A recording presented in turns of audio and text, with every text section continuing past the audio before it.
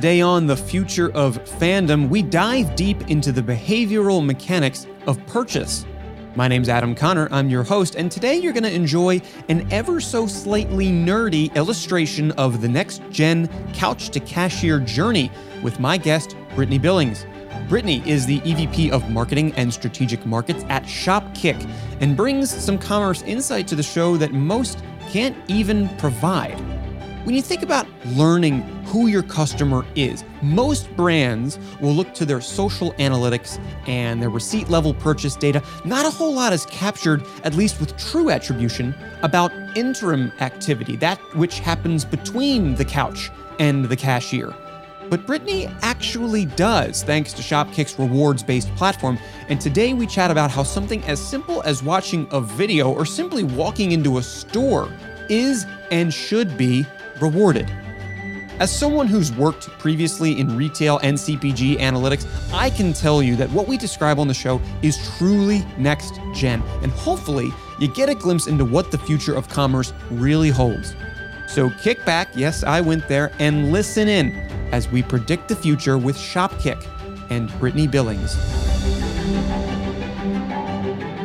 Brittany, thank you so much for joining me on the show today. How are you? I am well, thank you, Adam. My daughter is back to school, so we're back to normalcy now. Thank goodness. Hey, well, that must have been a wild shopping season, huh? It certainly was challenging for many, many Americans out there, but I'm sure we're all happy to have our kids back in school now. Well, hey, there have been a number of things that have confused shoppers, at least this year. We'll get into a little bit of that as we move through this conversation. But of course, I know you'll know the most, and we'll talk the most about Shopkick. So let's start there. Let's kick it right off from the top. Oh, didn't even mean to make that pun, but no pun intended. What is Shopkick for those who don't know but should? Shopkick is a leading shopping rewards app for consumers and a leading shopper engagement platform for brands. So we allow consumers to earn rewards through many engagements they can have with a brand, whether that's digesting content in-app through perhaps watching a video, through walking into a store, they earn rewards. We call them kicks here at Shopkick.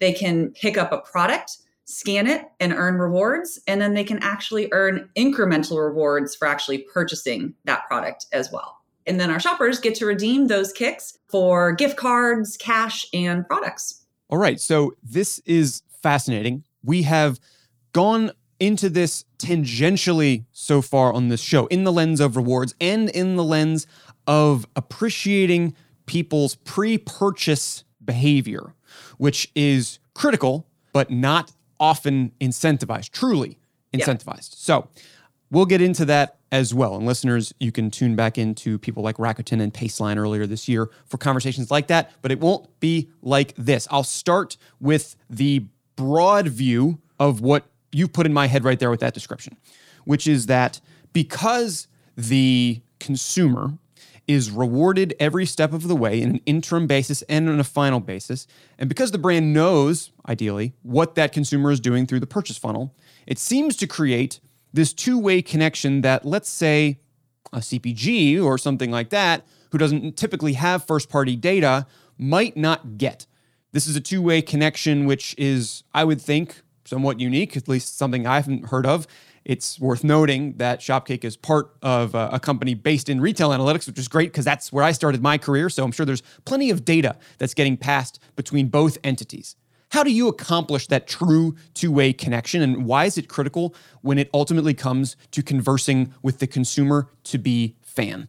Yeah, absolutely. I think first and foremost, you touch on a really good point from a CPG lens. And, our clients are Unilever, Kraft Heinz, Nestle. Their main points of distribution are through these major retailers.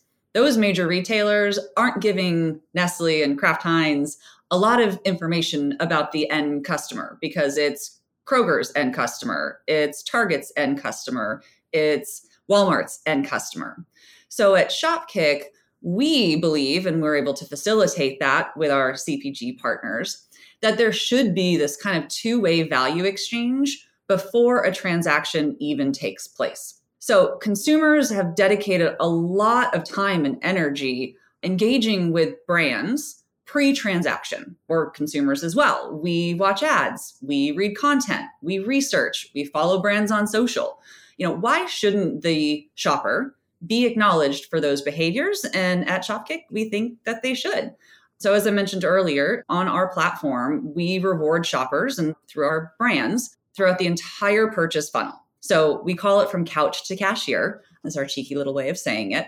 So again, members, we sit on our couch, we watch videos, we digest a piece of content, and then we can earn rewards for simply walking into a store. So already right there, these brands are being associated with an incentive, with an award, with a value exchange saying, hey, shopper, we appreciate you taking your time and energy to learn more about my product. Let me give you something back before a transaction even takes place. And so we're treating these amazing shoppers as more than just a transaction. Well, yeah, and in a way that is slightly more proactive than the commercials of yore. Imagine listeners who are thinking about that traditional experience of watching a TV ad, and you may have noticed on digital platforms that sometimes those ads are now coupled with a QR. Well, normally that QR will just take you to a website to go buy something, but it doesn't really reward you for taking that interim step. It seems like this is something that Shopkick is covering off, and it is certainly a data treasure trove that somebody like a Walmart, when they were, real heavy into retailing, I know that they're doing something new now, but or dunnhumby, that'll just have consumption level metrics, are unable to capture. This is a really nice, interim data set to match that interim action. Yeah, from a data perspective, we're actually sharing it with our brand partners as well. So here, customer 1234 has watched your video. She is the chief household officer based outside of Atlanta, Georgia. She has 2 kids, and actually she's also shopped at these retailers. She's also purchased these brands. Here's the type of content she's engaging with. So we're also utilizing it to optimize their campaigns, even within our own platform.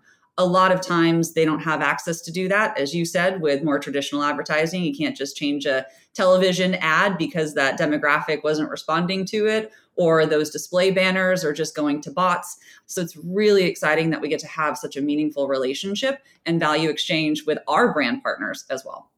Yeah, the creation of, and we're going into a bit of a weed here, listeners, but the creation of a behavioral data set, just so that you're aware if you're not, is extraordinarily difficult to do if all you're getting is a transaction log. And unless you have something like an entire credit card profile. I know the major payment switches will do things in creation of psychographics, but again, these are just data sets that, ultimately you don't see, you may not even care about, but are things that are critical for finding the path that a shopper takes, as you said, from couch to cashier. These interim steps that are taken along the way and incentivized and rewarded. You talked about watching a video, maybe downloading something. I wonder if there are a few examples of interim steps that people wouldn't immediately think of as being rewarded, which Shopkick is able to unlock. And then I also want to know, to the degree that you're able to tell us, what you know about consumers who take those interim steps and their incremental proclivity to buy having been rewarded for those steps. Mm-hmm, absolutely. So our app right now, and of course, we're always iterating really amazing features and looking for all of those behaviors and those engagements that our members can be rewarded for. So right now it's watching a video, an ad. We have 99% completion rate within our app on video ads from our brand partners. That's unheard of. That is unheard of. Yeah. Absolutely. We have other more static kind of content or lookbooks where our users can kind of go through and get inspiration on what's the next best thing that they should be making for dinner, or spring cleaning tips, or festival fashion ready. They can be rewarded for it. Our shoppers can be rewarded for simply walking into a store. So walk through Whole Foods and get rewarded. Walk into a Publix, walk into a TJ Maxx, get points. Half the battle is even getting the customer out of their car and into your store. Our shoppers can then go into an aisle and pick up a product. So at the moment of truth, when it's the most important time, what product are you going to put into your shopping cart? We can actually influence our shop kickers, as we call them, to pick up the product, scan it, and get rewarded. And then when they go through to purchase the product, they upload a receipt into our app. So what's even more, I know you as a data geek as I am, we at Shopkick are then receiving the full receipt, the full basket data, which also generally isn't shared very broadly with those major No, it's not. It's normally just a hash. It's a hashed credit and a total, unless you're, yes, that's cool. Yeah, absolutely. As well as online shopping. So we think omnichannel is very important, especially to the consumers. So you can shop online or shop mobile within the app, and then through all of those major points during the shopping funnel and get rewarded as well. Then we also do really fun things like contesting through social channels and with our partners and sweepstakes and kind of some wonderful surprise and delights that our community loves.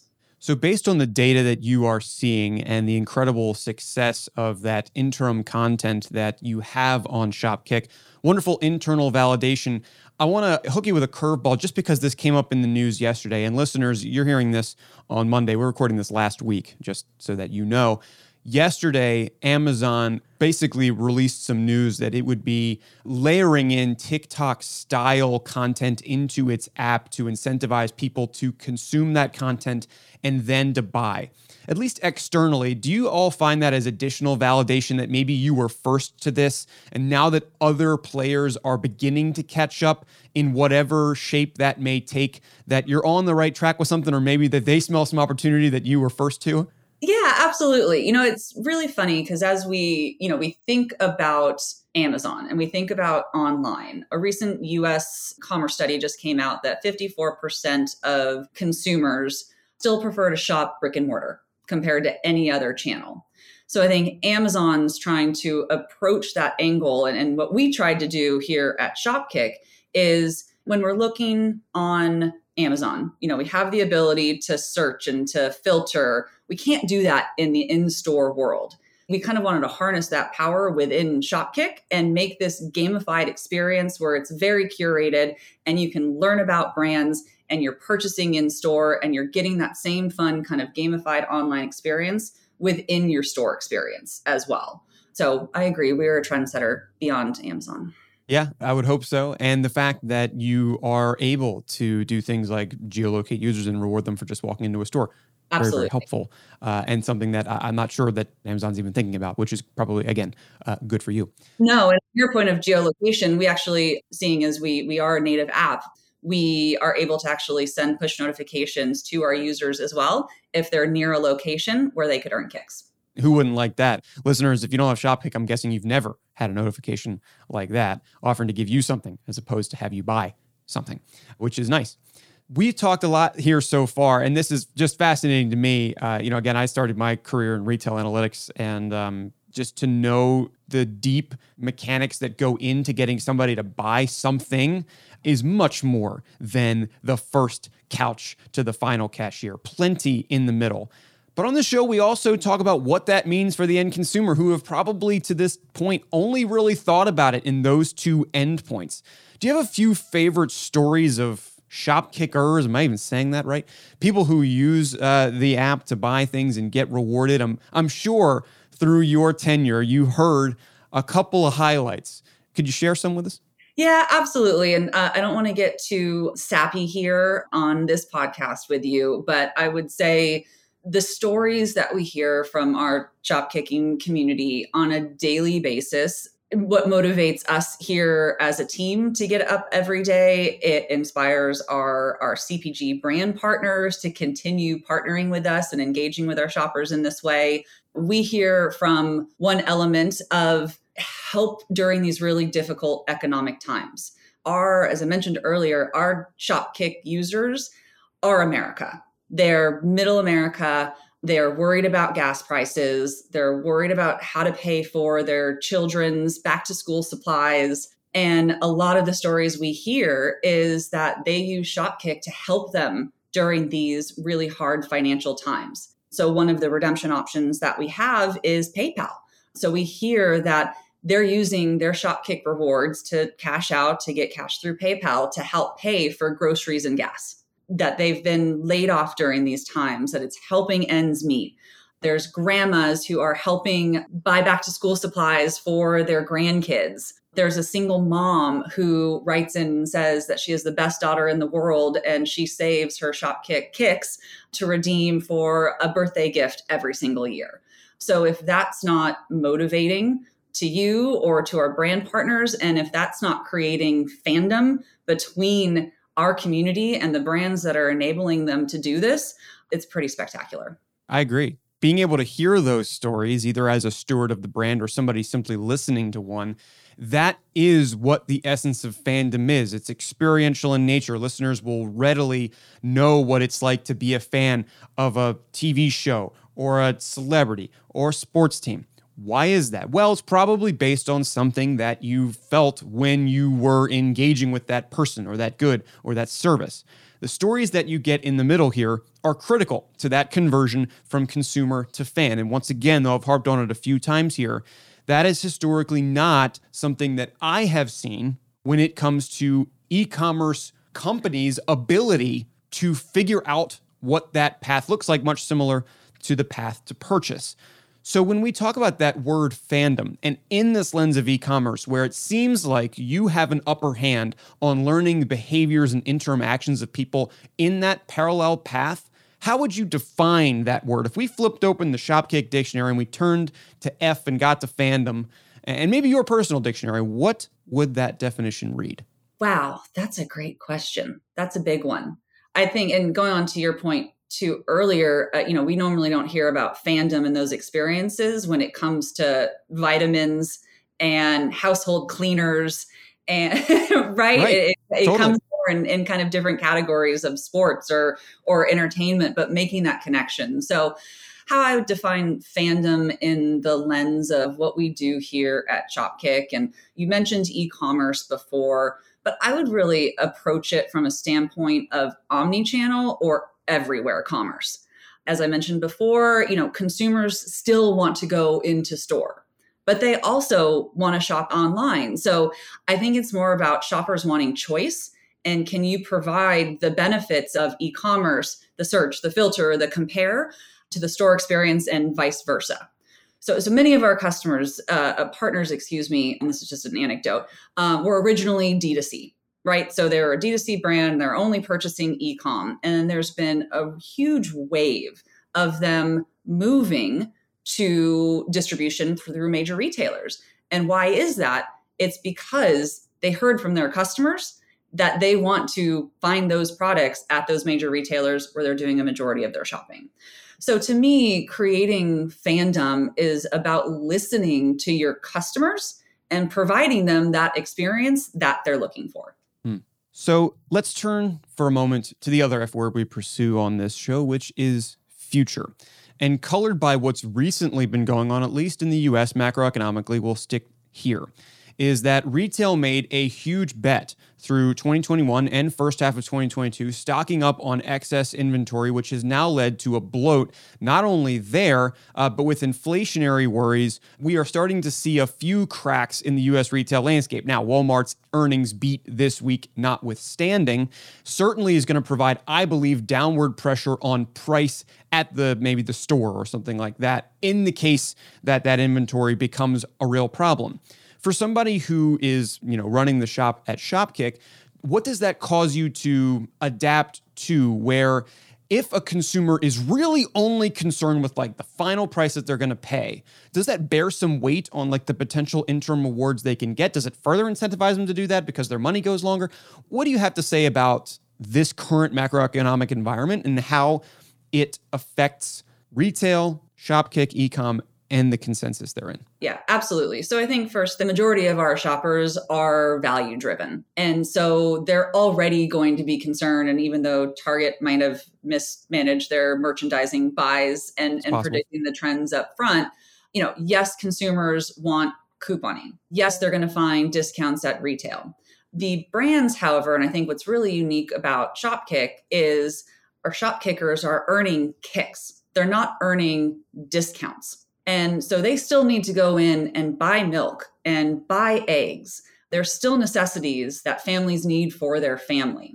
So how can we provide the best alternative in terms of providing additional value to shoppers? And so brands can come in and instead of majorly eroding margin by deeply discounting and deeply couponing, they can give this award in terms of kicks to the end user. So it's also not discounting directly at point of sale, but we've heard that from our shop kickers that a majority of them will actually buy a new brand compared to the one that they're generally loyal to if they can earn kicks for it. So I think it's also a really interesting time. That was 87%, of our shop kickers would buy a new product as opposed to their go-to brand. And so I think in these times, we've seen loyalty waver, whether it was during the pandemic, when consumers were moving more to private label and they had the ability to comparison shop when they're online, sitting at home, not going out, going through supply chain issues when maybe their preferred brand wasn't there. So I think in this time, brands need to not rest on the laurels of their loyalty and discounting here and there just to get a customer.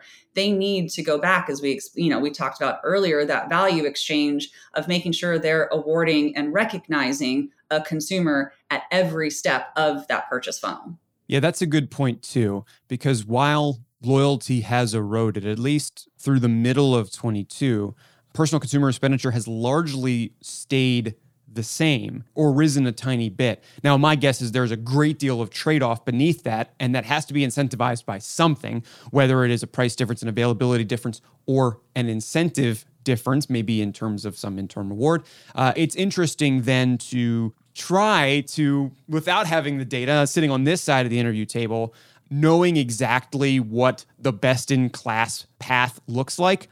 And so that's what I'd like to round this out with. I want to hear from the other side of the table, because in, let's say, the future, beyond a high inflationary environment, beyond Target maybe mismanaging the merchandising, beyond Amazon looping in content and seeing if it can get beyond content creators wanting to boycott purchasing from there at all based on labor practices, all this stuff, eventually there will be, and even if there isn't, I'm sure you're thinking about it, some utopian best-in-class shopping experience for a next-gen consumer who is incentivized to meaningfully move through every step of the funnel. And that's a huge context for the question, which is, what do you foresee for the future of that experience? But I'm interested as we round out to just peer into that looking glass with you, because so far you seem to have been a step ahead. Absolutely. So incentives should be just one of the many elements of the future best-in-class shopping experiences as you're looking for. But it's really interesting. I believe that the stages of the funnel, as like we marketers have traditionally defined it, is being altered, and it's no longer going to be linear. So this next gen consumer, and we're seeing it a little bit right now anyway, with your Amazon example and my push notifications where we'll follow you around everywhere that you're going. Consumers are navigating their day with brands and products and services completely competing for their attention. And we see it as the winners that convert them into buyers is going to create that most frictionless experience. And again, I'm going to come back to this, the greatest value. So if loyalty is no longer guaranteed, brands can't rely on the customers they once had. So how can they treat this new generation in a different way than how they used to rest on their laurels of past? So I think it's about just continuing to always strengthen the habitual and emotional connection that consumers have with your brand.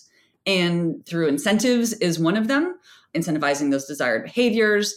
It's how can you blur the lines of physical and digital and make the benefits of the online shopping experience relevant in store and the benefits of the in-store shopping experience relevant online. So I think it's that seamless, frictionless experience where we have all of our data and knowledge and power in our hands and consumers can make smart choices immediately. That's kind of how I see the future. And again, I would say you don't just end with the transaction. So we've talked about it a lot in this moment of, okay, you see some content, you get awareness, you get education, you get discovery, and then you purchase. One transaction is really great, but how do you guarantee that second one?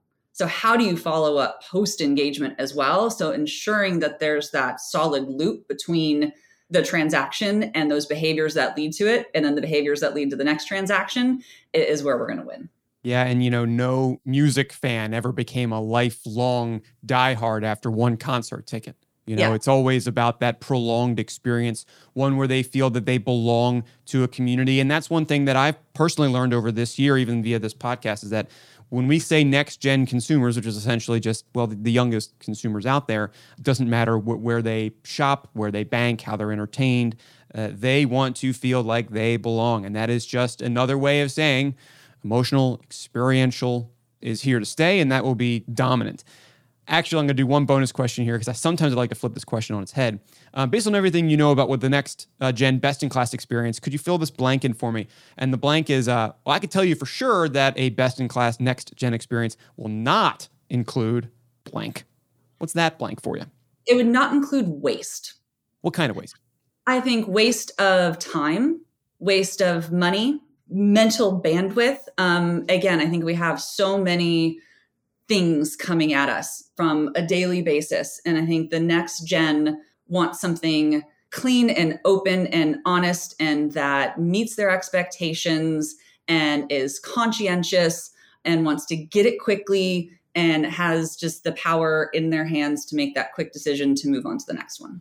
Yeah, and that makes sense too. I think it goes hand in hand with that frictionless goal, right? That ideal where there is no slip up. And the reason why I asked about waste is because that's taken so many different various definitions in various societal contexts, even this year and last year. But yeah, very interesting. I do hope for, at some point, a wasteless experience with regard to any of this, because it's hard to do. And that's the thing that I talk about with people all the time. It's nice to talk in terms of ideals, and the future will definitely include that. But it's going to be a bit of a slog, I think, because we're always going to be surprised by whether it's macro conditions, societal implications, geopolitical issues, whatever. There's always something that's pressuring that bubble, but it's nice to think about it. It's nice to conceptualize. An ideal world.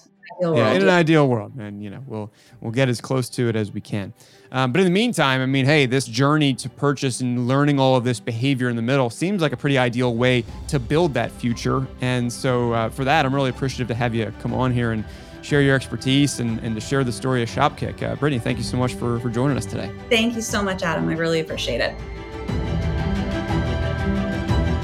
Thanks again to Brittany Billings for joining us today. I'm glad you played along with me even as we approached the weeds on retail macroeconomically and its implications on what's to come.